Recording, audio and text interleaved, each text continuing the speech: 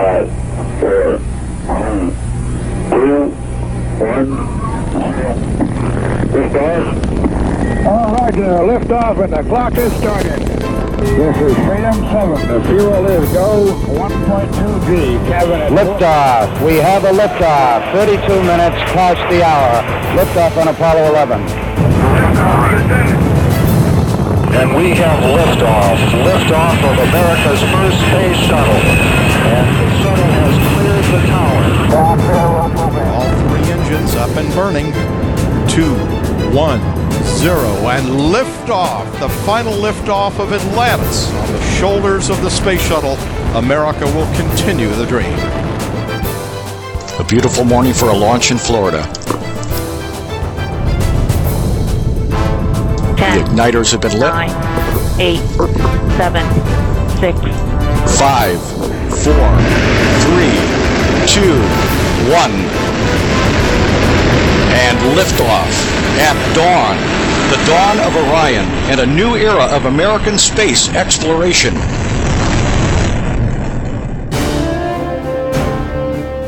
Welcome to part 3 of the NEOZAZ.com miniseries podcast, Orion EFT-1.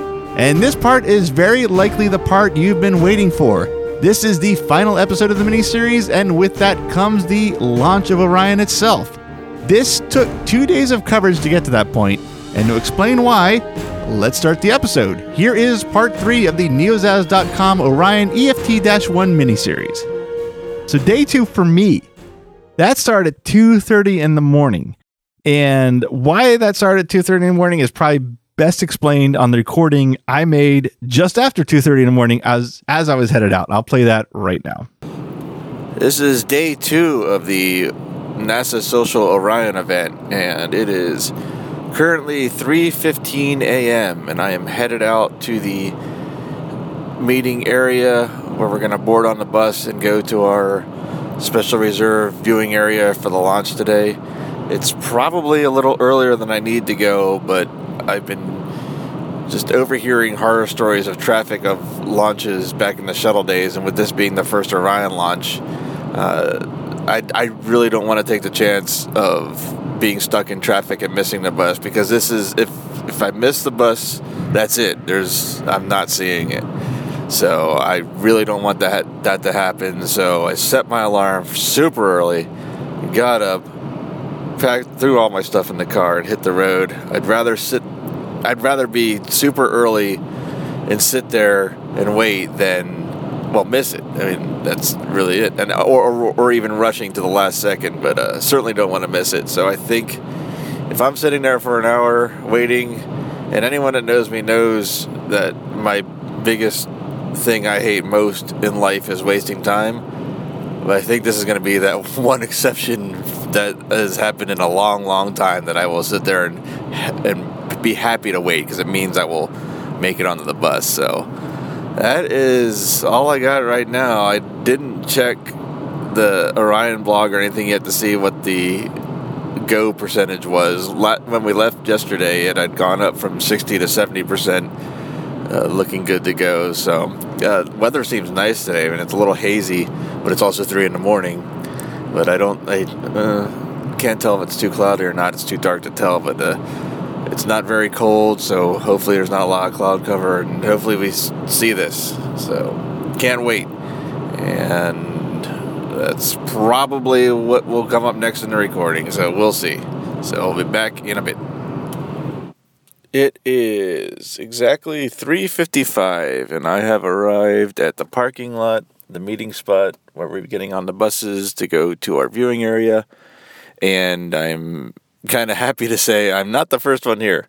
Ain't a whole lot of people here. In fact, let's see. 1, 2, 3, 4. I'm the 5th car here, so at least I'm not wasn't the only one that was wanting to make sure we did not get stuck in traffic. And there was a light getting onto this particular road where the traffic was backed up, and I'm like, are you kidding me? Are you telling me I did not leave enough time? But turns out that, I don't know if that light's wacky or it has a weird timing thing this early in the morning, but like the green light was like literally 2 or 3 seconds. I didn't count it, but it's like it was green and then yellow and red, and then the red would be like a minute, it felt like. So that was that delay. So I'm here under a big light generator, which I think was the beacon light to find this parking lot, because it's not off the beaten path, but I never knew. I've been down this road probably 30 times with going to Kennedy Space Center and coming down here for that Space Coast half marathon that I had done a couple years. It's also down this way. I've never seen this parking lot. It's huge.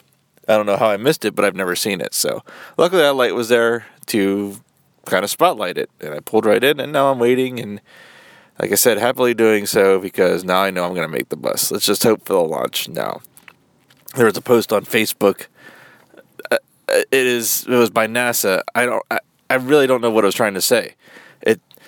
The first time I read it, it sounded like the launch is like only a 30% chance of the launch. Then now that I've stopped and pulled it up on my phone and instead of driving, it sounds like there's a 30% chance of it not launching, which would be a 70% chance of launch. But I'm still not sure if I'm reading that right, or even if that 30% has anything to do with the launch. Who knows? So I'm just hoping for the launch, period. So we'll see. And I'll be back with more. I'm not sure what's next, but we'll find out. So once everyone started to filter in the parking lot, we kind of met up in groups under the lights and talked and just kind of recapped the day before and whatnot. And then just about by 5 o'clock, members of the social team had shown up and started to get us ready on the bus. And just after 5, all 3 buses were loaded. And they took roll call. And promptly at 5:40, as was listed on the agenda, we headed out to the viewing area. Now, traffic was, I don't even know what word you use for this. Insane? Backed up? I don't know. Cars. We got maybe a mile down the road till we stopped, and it was just a slow trickle of cars getting to their viewing spaces, and all we could do was sit and wait. It was actually quite welcomed by me. I had a little bit of a nap. I don't think I ever fell asleep, but I got some good deep rest, which I needed because I had not gotten much sleep the night before.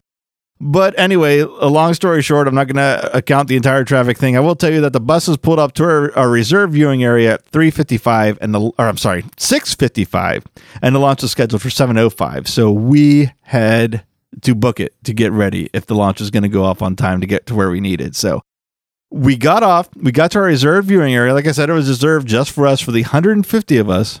And we got into space, and you look to the right, and there was a bunch of trucks and a bunch of people and cameras and people stacked on one another trying to get their best spot. To the to the left, there was, I don't know, like 600-ish chairs, somewhere between 600 and 1,000, probably not quite 1,000, closer to 600 chairs, every one of them full, another 100 people behind them standing. And then there was our spot. Just every one of us had more than enough room to line up in front of the safety rope and no one behind us. All this area to ourselves. Talk about feeling like a VIP. I mean, wow. When you're in the midst of a reported, I don't know, it was like 210 or 120,000. I don't remember which number, but it's just some insane number of people. And you're in the emptiest spot because it's reserved for you, where you can relax and walk around and stretch your legs. Yeah, we felt pretty special. At least I did. I think I safely speak for a majority of the people that are in my group. We felt pretty darn special. So my view, I staked my claim on my spot. My view was great, but the sound was terrible because just feet from me was a generator for one of the overhead lights, and it was just going. Even when the sun came up, it was still going. So I wasn't disappointed. I guess maybe I was a little disappointed because audio is a big thing to me, as you can guess with all the podcasting I do, including this episode. So I wanted to really capture the audio of this event, and that generator is making it difficult. But nonetheless, I could not complain at all about how close I was and how much room I had kind of to myself. And I did slide over as far from it as I could, but really with those things, you got to be at 10, 15 feet away for it to make any difference. So I dealt with it. Really didn't put a damper on my spirits by any means whatsoever. As far as in the back of my head reporting all this, I was like, it could be better when the time comes. But I was not going to let it spoil my moment by any means at all. So, like I said, we only had about 10 minutes by the time we got out this bus, and I had my camera in one hand, and I had a tripod and a mount for my phone for the other. I was going to use the phone to videotape everything. So I set everything up, got everything aligned, got as wide I don't know what you would call it, large a field of view of the launch area. I adjusted the tripod so that the bottom of the camera was right at the edge of where the platform was, so I could get it going up as far as the sky as I could without having to watch it, because I didn't want to miss the launch with my own eyes. So I wasn't going to sit there and fiddle with the zoom and everything and focus and whatnot on either of my cameras. I was going to watch it with my eyes and let the cameras do the best they could without me. So got everything set up. We're about to get to the 4-minute countdown, which is the big countdown. That's where everything's going to go. And the launch gets held because there's a boat that entered the launch range. So I'm not going to say all that frantic setting up was for nothing, but we did have some more time to make adjustments, which I did, and wait for everything to resume. So the boat got cleared, safely cleared. They started again. We all started to get excited, but this was short-lived because when we got the countdown again, it was held because now the wind started to pick up and the gust exceeded their 21-knot threshold, and this was at 7:17. So already 12 minutes into this main event, already 2 delays. But I didn't care. I was still there. I wasn't moving. We all waited patiently again. This time we waited quite a bit because the next expected launch they had announced was going to be 7:55. I guess they were kind of looking at the weather pattern, looking at what was coming, and really didn't see any need or even maybe possibility of even attempting again till 7:55. So we were able to walk around, talk, chat. There was actually, of all things, a Sonny's barbecue stand there, so you could get something to eat. I was not hungry. I think I was more excited than anything else. So, but we had the time to eat and walk and stretch our legs, use the restroom, and then get ready for 7:55. But when 7:55 came, or actually when we were approaching 7:55, the count got held again for the wind gusts. So here we are, waiting one more time.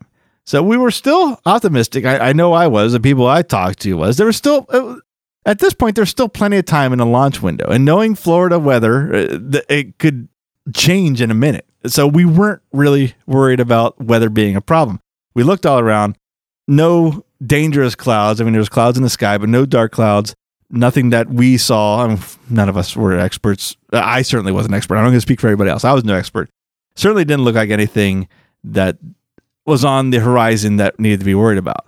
So the winds did die down and the weather held out in our favor, or as far as in ours, I mean, for the launch. And now the countdown was on again, but it got held again. And this time it was a technical problem. This had to do with a fuel valve on the second stage booster that wouldn't report as closed when they sent the signal to close. So again, launch gets held. And this time it was now 8:26. Now we, at least me and people I talked to, this is where we started to get a little nervous because 8:26 was a little past the halfway point of the launch window. So half that window was gone. So now we're kind of like, there's less time ahead than behind. So we're hoping to get hoping everything gets worked out. So we waited, and this one was a long wait. The audio from the launch broadcast was piped through the speakers in the viewing area. This is the same audio that if you were watching the launch on NASA TV or NASA's website, this is the same audio you'd be hearing.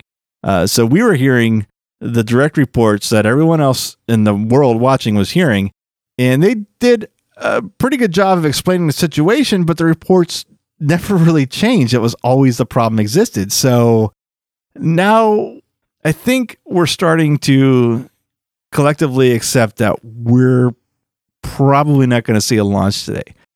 The part of me that obviously wanted to see this kept saying, no, they'll get it fixed. They got this down to a science. But the rest of my brain was saying, this is not happening. Most of me was convinced it was not going to happen, which was unfortunate.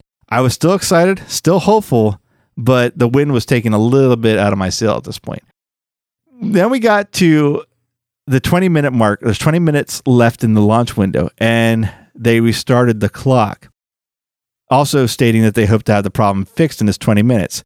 Basically, they're starting the clock now because they needed to start the clock if they were even going to try to launch in the launch window. That pretty much told us that the fact that they started the launch clock, but they haven't, or the countdown clock, I should say, and haven't reported that the issue's fixed, we knew it wasn't going to happen. So countdown, even though it was on, we knew it wasn't really going to happen. So now we're quickly approaching the close of the launch window. And at 9:37, the launch officially gets scrubbed. United Launch Alliance launch conductor Scott Barney recommending a scrub for today. And we will set up for a 24-hour recycle. On that one, we are scrub for today. We're proceeding to Operation 80, scrub detank operations. So, with the launch now officially scrubbed, we all reluctantly boarded onto the buses again, thinking that they were going to take us back to the meeting area where we had left our cars, but that wasn't the case. We didn't see a launch that morning, but continuing with a phrase that I've used many times on this podcast, I'm happy to say, the day was far from over. The buses all convened outside the vehicle assembly building, and from there we split up. One bus headed to the entrance of the VAB for a guided tour, and the other bus, the one that I was on, headed to the new countdown clock. So for a little bit of backstory here, or explanation, whatever you want to call it, on December 1st of this year, 2014, NASA replaced the old countdown clock at Launch Complex 39. The old one was the one that was seen in every shuttle launch. It had the huge digital numbers counting down hours, minutes, and seconds. This new one is a 7-foot tall, 26 feet wide LED display. And it works much and looks much like an outdoor stadium LED display. This new display not only shows the current countdown, but it can display images and streaming video from multiple sources having to do with that particular mission. We all got plenty of time to check out the clock, take pictures, and one of the social hosts, in this case, Jason Townsend, took the time to take individual pictures of each of us in front of the clock. As usual, my posed picture, whatever you want to call it, looks incredibly awkward, but I got it nonetheless. But my selfie actually looked pretty darn good, and that became my Facebook cover photo to accompany my Orion selfie picture that was currently my profile picture. We got to wander the grounds a little bit of the press area as well, and we saw all the network TV vans and trucks that were lined up there to cover the event as well, not unlike we were. So when we wrapped up, from there, we had headed over to the vehicle assembly building. Now, I think I mentioned this earlier in the recording. I've been inside the VAB twice before, but in a very limited capacity. As the shuttle fleet was being retired, tours opened up for the VAB. I was incredibly fortunate enough to visit while Endeavour was in the VAB, and then a second time when both Endeavour and Atlantis were inside the VAB. Now, both times you can only walk about 20 or 30 feet inside and stay in this specifically roped off area. This time we walked the length of the floor and the inside perimeter of the VAB, and it was awesome. The first notable thing that we saw was the heavy crane, the crane that's usually near the top of the building. Well, it was lowered all the way down to the floor because it was being modified and fitted to work with the upcoming SLS system. From there, we stopped at this huge side bay, and we were just feet away from one of the crawler transports. This is the huge mobile platform that carried both Apollo and the space shuttle out to the launch complexes, and now it's in there being adjusted to accommodate the SLS as well. I've seen these crawlers before, but usually it's through a bus window on the bus tour from KSC, but I've never been, I don't think, this close on a bus, and certainly not this close in real life. I mean, these things are huge. And looking at the treads alone and being a huge Star Wars fan, as I also said earlier in this podcast, I can't help but think of the Jawa Sandcrawler from the original Star Wars. This was another among a long list, and a list I've completely lost count of unexpected surprises for this whole event, and particularly for this day. After having missed out, having to launch scrubbed. We didn't really miss anything. It's not like it went off and we missed it, but having to launch scrubbed to follow up with something like this is just, it was extraordinary. And I loved it. I don't think there's any question of that from just the tone of my voice, how much I loved this experience. From the crawler, we had walked over to, I guess maybe better said under, High Bay 3.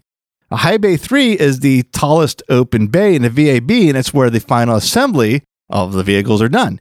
In fact, the bay reaches from floor to ceiling, and on one of the sides of the bay were blue and white marker flags that mark the height of different spacecraft vehicles, space vehicles. The lowest was the space shuttle. The next up, much higher than that, and surprisingly was the SLS. I actually thought that was going to be the highest, but it's not. Just feet over that, and I mean just mere feet over that, is the Saturn V from the Apollo program. Now, taking in that the SLS is 2 booster rockets and designed on a half century of improved technology and mechanics, and seeing that it's a dual system and that the Apollo is just one and the Saturn V is just one rocket system, seeing that the Saturn single rocket is just mere feet taller than the SLS, which is going to be a dual system, really put in perspective for me finally in this event, in this weekend, or these 2 days. I'm sorry, it wasn't a weekend. These 2 days, how powerful the SLS is going to be. And really, my interest level in it just shot through the roof once I was standing there staring at that. So, but more on that sometime in the future. So this was obviously another one of those tours that I just did not want to end, but it did. And this was now the end of the day, and we were taken back to our cars in the parking lot area where we met. So after getting to my car and getting on the road, I did a little bit of recording again on my wrap up of day 2, and here is that now. This is the end of day 2 of the NASA social, and it would have been the end of the entire social experience, but Orion did not launch. And from what I understand, and I'll probably follow up in the actual recording of the podcast, it was either a faulty valve or faulty valve sensor that they weren't sure if it was opening or closing on 2 of the engines. There's 3 engines in the Delta Heavy rocket. So until they were sure, until they can figure it out, it was scrubbed. There were 3 legitimate attempts. So all of us, there's 210,000 people reported to be there. I was with my group of 150 for the social media group, and all of us got our heart racing 3 times just to be cut short. So, but now that means there is a day 3, and I will be going to that. In fact, day 2 was not at all in any way a total wash, because we did some really cool things after that. One of which was we didn't get to just see, but we actually got to go up to and take pictures and look at, and, well, we didn't touch. We could have, I guess, but I don't think we were daring enough to, the new countdown clock, the new digital display clock. The other thing was a tour of the VAB, the Vehicle Assembly Building, which I've done twice before, but it was pretty much you go in and you go out. Not this time. We went in, walked around, walked the other side, walked back, saw I can't think of the name, oh my God, I can't believe it's the crawler. The crawler was in there. That's the closest I've ever been to a crawler outside of a bus, and saw parts of the VAB I'd never seen before. So more details on that. And a lot more details on the actual waiting for the launch experience, because I was making notations as things happened, because I just did not want to be standing here with a recorder to my mouth and miss anything that may have happened. So more on that in the podcast recording, and more on this whole experience on day 3. So I got home, but my day in particular, it's in relation to this launch, didn't quite end. To get a little more information and the whole picture of the scrub, I watched the news conference rebroadcast on NASA TV with Mark Geyer, Lockheed Martin project manager for Orion Mike Hawes, and ULA Chief Operating Officer Dan Collins. Again, this is a clip that is on the YouTube channel, and it's a lot of Q&A, and I'm not going to play it here. I think it was basically more details on the summary I gave about the scrub sequence earlier in this recording. But if you do want to see it, it is on the NASA channel on YouTube in its entirety. So again, to get the full picture of this entire event, I do encourage you to check it out, and I will link it into my show notes as well. So now we have a day 3 of this 2-day event. Even though This NASA Social was scheduled to be a 2-day event. That we were all welcome back for day 3. No questions asked, not even a problem. In fact, if not by the time I got home, by the end of that evening, there was an email outlining what was going to go on and what we needed to do for day 3 from the social team. I think from Jason, actually, specifically. Again, these Jason and John do a fantastic job with this whole event and interacting with all the participants. So thanks again to them for that. I was not going to miss this. There's no way. So once again, I was up at 2:30 and headed out. And here is the recording of the start of day 3 I made on my way to the meeting area. This is the beginning of day 3 of the 2-day NASA Social event. I'm sure it was mentioned earlier in the recordings that the Orion launch yesterday was scrubbed at the end with, I think, like about 10-ish minutes in the entire launch window. It was finally scrubbed, so they're trying again this morning. I'm really hoping they do it. I don't know why I have a good feeling it's going to happen. I really have no idea where the feeling's coming from. It's probably from sheer hope, but it is... Let's see, it is 3:23 in the morning, and I am about a half hour away from the meeting site. I'll be waiting there just under an hour probably before we're going to load the buses and then try it again. So really hoping for a launch this morning. Really excited again. Got even less sleep during the night, but I did get some sleep right after the event yesterday. I cashed in a personal day to be here this morning because after going through this whole entire event for the past 2 days, there's just no way I can miss this. It's it's very literally a once in a lifetime opportunity because the Orion capsule is only ever going to be launched for the first time once, so I couldn't miss it. There's also, if it gets scrubbed today, there's another launch window tomorrow, so I could be potentially making this drive one more time. I'm hoping not, fingers crossed, but if need be, I will do it again. And then I don't know what the status is after that. It's like a day's wait after that, so I don't know that I can take more time off from work if it falls during a weekday. So hoping for today for sure, then we don't have to worry about it. So I will be back with some kind of recording soon. Now, while we were invited back for this 3rd day, not everyone can make it, and a lot of the attendees that were from out of state and presumably from out of the country were a lot of them weren't able to show up for this 3rd day. In fact, we went from 3 buses to 2 half full buses on our way there. And then on the way back, they actually loaded all of us in the 1 bus because we had enough seats. So essentially we went from 3 full buses to 1 bus. And that was too bad that they all couldn't make it because I gotten to know everybody to some extent, some a little better than others, and it was a little sad to see that much of our group not there.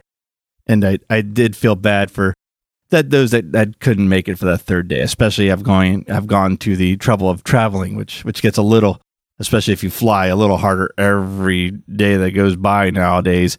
It was too bad that they couldn't stay and see the launch on this 3rd day.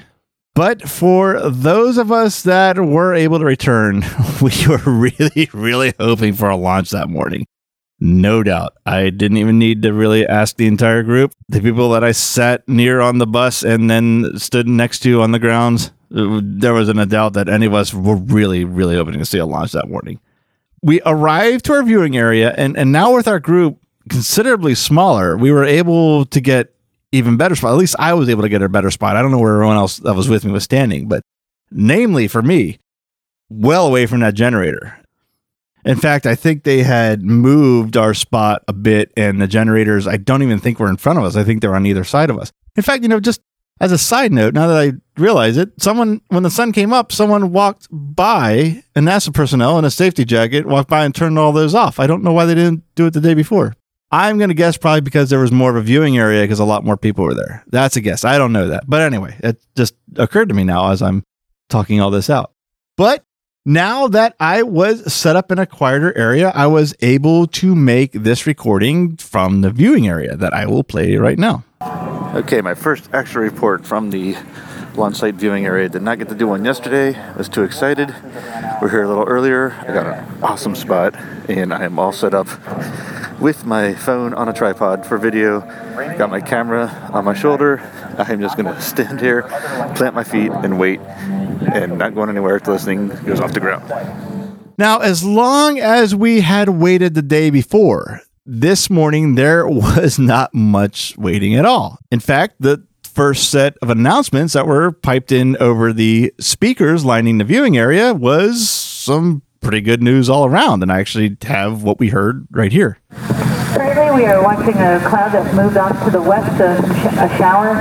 We had been concerned that might cause an LCC violation, but it did pass and dissipate slowly dissipate as it moved to the west, enough to where we did not have to call an LCC violation for that, so we are still going off its strength.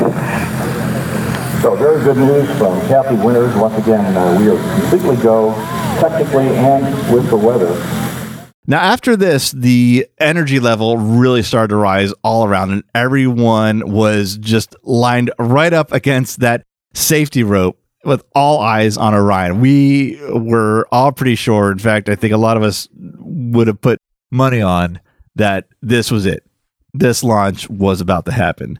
It's hard to believe that the excitement level could get any higher at this point, but it did when we heard this over the speakers. OLC, Orion transfer to internal power is complete. Roger. The Orion spacecraft now operating its own batteries. A beautiful morning for a launch in Florida. Coming up on 7 minutes before launch. -7 minutes. Status check. C with terminal count. MEQ. Go. MEA. MEA go. HYE. Go. Box 1. Go. Box 2. Go. BP. Go. PNE. Go. BP. Go. ATC 1. Go. PEA. Go. Fuel 1. Go. Fuel 2. Go. TM 1. Go. ATC 3. Go. TM 2. Go. FMA. Go. BE. Go. EEA. Go. GE. Go. SYS. Go. DSE. Go. Timer. Go. ECS. Go. QE. USO. Go. OSM. Go. BSE. PSC is go. ALC. Go. AC. AC is go. RC. Clear to proceed. Launch director. This is the launch director. You have permission to launch. Proceeding with the count. Now, after that poll, that took us to that 4-minute countdown. This is where, if it was going to happen, this was the start of it. And the excitement just kept growing. The closer that clock got to 0, the more it felt like this was going to happen. The more we knew history. We were about to see a piece of history right in front of our eyes. The clock just kept ticking. It felt more real. We knew it was going to happen. And then finally, it did. 30. Status check. Go Delta. Go Orion. Brain board. 25. Flight lock in. T-minus 20 seconds. 15. Rope ignition. 10. The igniters have been lit. 9. 8. 7. 6. 5, 4, 3, 2, 1. And liftoff at dawn. The dawn of Orion and a new era of American space exploration.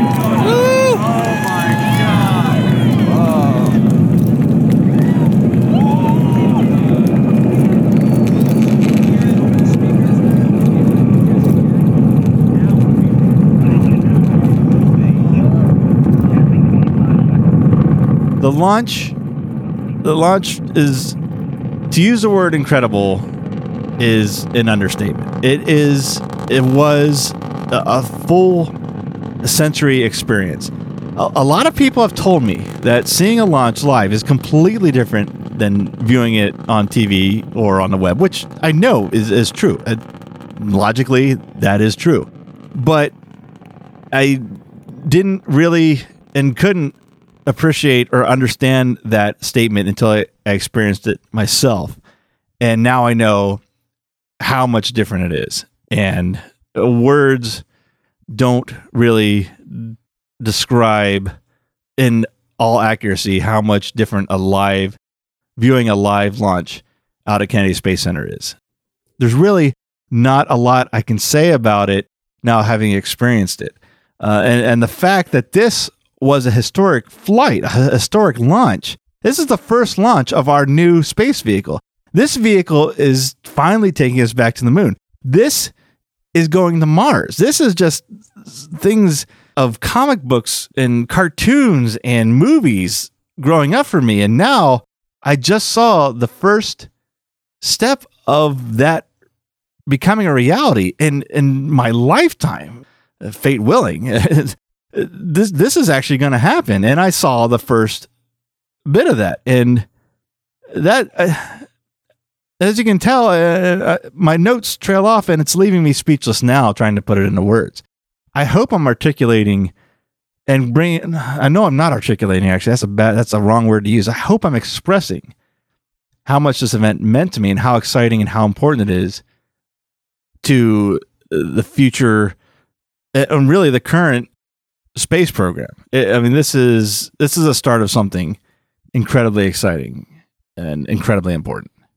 As far as experiencing it on site and being able to talk about it, it wasn't until after the bus took us back to the meeting spot and I was driving home that I was able to start trying to put this into words.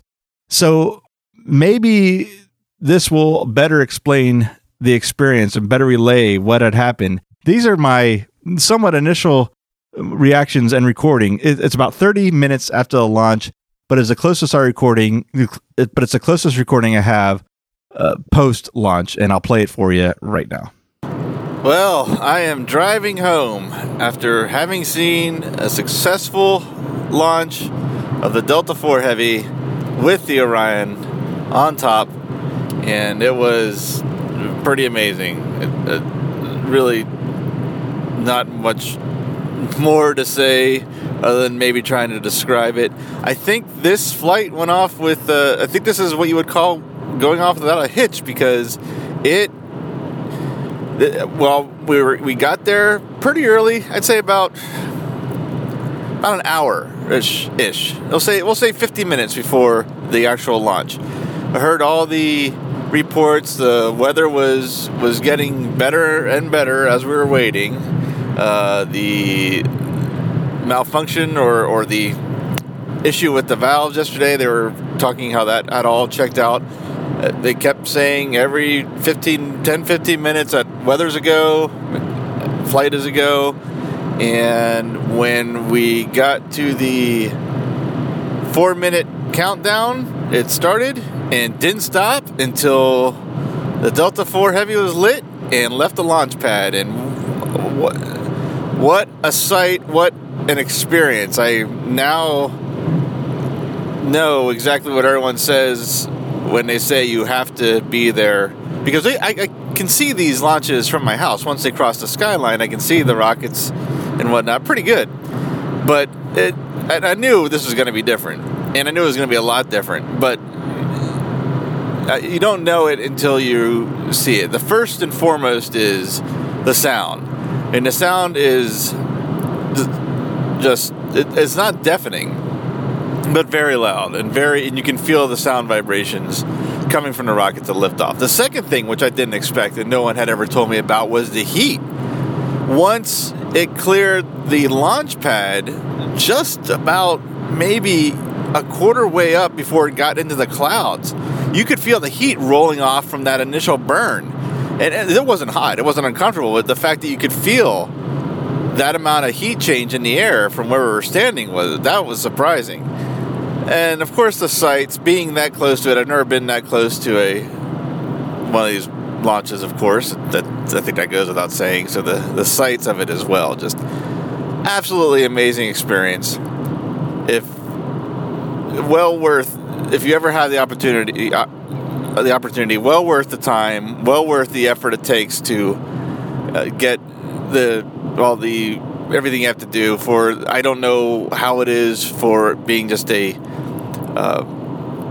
independent observer or whatnot, or guest, an audience participant, But I know for what I did, I had to go through a small clearance process. It really was just filling out a form and then waiting.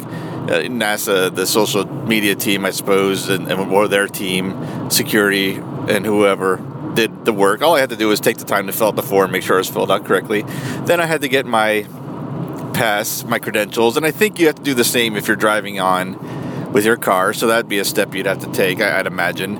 And then the whole getting up early and whatnot was well worth it. I mean, this morning I was really hoping that the flight would take off just so of course, to see the launch and be a part of this. But then the second reason was so I didn't have to get up at 2:30 a third day in a row, only on a few hours sleep. But that just seems so silly now, considering how much all that effort, and which really wasn't all that much, how much that effort was worth it in the end. So I could probably go on and not make much sense, but I am going to not and just say, well, I want to thank Jason and John at NASA Social, first and foremost, in case I forget in recordings. I'm sure I will put that in the studio recordings, but if I haven't, thank you, John and Jason, for this absolutely amazing, once-in-a-lifetime experience. It's something I will remember forever, for the rest of my life. I can't believe I was able to experience this entire event, not just the launch, but the great day we had Wednesday, the great day it ended up being yesterday, even though the launch didn't go off, and then this absolutely fabulous and phenomenal launch experience. And being, in a small way, a part of history, one of the people that stood along the Indian River as the very first Orion module went up into space, and it's orbiting right now as I speak. In fact, I am going home and going to be sitting right down in front of the TV and getting ready to watch Splashdown, which should be about 2 hours-ish after I get home. So, again, many thanks to those two and to the entire NASA social program, because they are looking at what we're doing in new media, in podcasting, people that blog, people that use social media, and giving it and understanding it. That's what I should say. They understand what we're doing, and they know it's now a very important part of how information is shared. And I am very flattered and humbled that they included me in this small group to help report and share information on the Orion. So I can't thank them enough. My initial thought is to keep saying thank you, and I'll stop. In fact, I think I will stop this end of the recording and go to the studio recordings and wrap all of this up and just enjoy the rest of my day and just run through the entire events over and over in my head and just with a big smile on my face. So at this point in this whole event, I had now made it home, and I was exhausted. All those 2 really long, exciting days, 2 very short nights of sleep. I'm not even sure how to put that into words. It was all about the catch up with me if it hadn't already caught up with me. But the Splashdown was just about 2 hours away from happening. I really wanted to see it broadcast on TV or happen live on TV. So I had to keep myself awake. And that actually wasn't too difficult. First was I had rented a very good lens to get the best pictures I could of the whole event.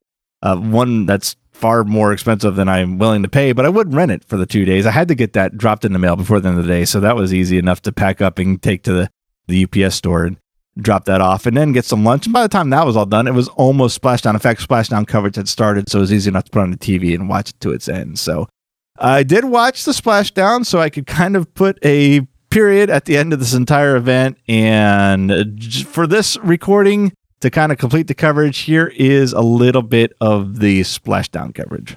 From a waypoint over the Pacific Ocean, there is your new spacecraft, America. Jogs away. Main chute deploy. On mains, everything looking good. Good reefing reported. 3 good main chutes reported from the USS Anchorage. That's confirmed here in Mission Control. From a high-speed rate of 20,000 miles an hour, to a gentle return back to Earth more than 4 hours and 20 minutes after it took off on a Delta IV heavy rocket from the Cape Canaveral Air Force Station. Just a few hundred feet until splashdown. We have splashdown. Splashdown confirmed at 10:29 a.m. Central Time. Orion is back on Earth. America has driven a golden spike as it crosses a bridge into the future. So now, at this point, my Orion NASA social experience is complete. And it was amazing. Yes, I'm going to use that word again because it is accurate. It was truly a once in a lifetime experience, and I am so grateful to have experienced this and so thankful to the NASA social team and to John Yembrick and Jason Townsend for not only granting me this amazing opportunity, but for coordinating such a great event. It was far more than I expected, and I absolutely loved every minute of it.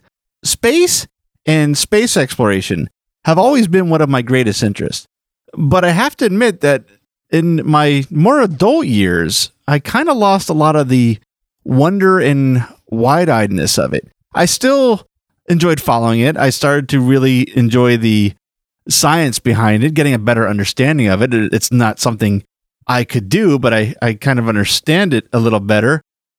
You get older, you start carving out your career, and you deal with the things that we all deal with in life, some in different ways than others, and you kind of, whether intentionally or most of the times unintentionally, grow out of things and kind of leave things behind. And that, just the awe factor of space exploration and looking at these things and letting my imagination go wild with what I was looking at, was one of those things I had lost for a little bit. I really have to thank the NASA social team and this event for reminding me about that part of what I've loved about space and space exploration, and in a very real way help bring that back to me. I am excited about where we're going with Orion. I am excited about the future, and I'm really eager to continue to follow it and, with any luck, cover more events like this. Be it another wonderful opportunity with the NASA social program or as an independent venture. I think after this, space exploration and NASA will be the large part of my life it was when I was a child, once again, if not more so. I really believe that. For the future, I hope to see the first launch of the SLS in a few years. I'll definitely be following it and would love to report on it in a similar fashion to this Orion report. And until then, there are plenty of rockets and commercial spacecraft launches between now and then that I plan to see some of those and report on those as well. And with some luck, maybe I can take some of my NASA-loving friends with me to get another first-time launch experience perspective on one of these. To wrap up this special episode, there was a post-mission news conference held by William Gerstenmaier, Mark Geyer, Mike Hawes, and Rex Walheim. And they had some incredible things to say to wrap up this entire mission. So at this point, I want to thank you for listening to this special podcast episode from NEOZAZ.com. And I leave you with this clip from the Orion Flight Test Review News Conference. To see the enthusiasm from the folks here at Kennedy and even for the media, I don't think I've been in a press event where you applauded coming in. You're usually sharpening your pencils and scowling at me with grimaces on your face. So again, thank you for catching that spirit that I think we all feel as human beings, that we as a species are meant to push human presence into the solar system, and this is a first step in starting to do that. So again, thank you for getting us excited again and thinking about what it's like to be really a leader in space. So thanks to everyone, and thanks to the team. The other images that I remember were that we had a picture out the window. You might remember that one, and seeing the limb of the Earth at about 3,000 miles. What I liked about that view is, one, you can see the frame of the window, so you feel like you're an astronaut yourself. You're looking out the window. It's different than a satellite taking a picture of the Earth. It's what it would be like if you were inside the capsule on that mission yourself. So I thought that was very moving. And the distance we were from the Earth, which a human-rated system hasn't gone that far since 1972. And in fact, that mission was Apollo 17, which launched December 7th, of 1972, so almost exactly 42 years ago. So that reminded us that, here we are again now, the United States leading exploration out into the solar system. So that was a great moment. As impressive as this flight was, this was just serial number 001 of Orion.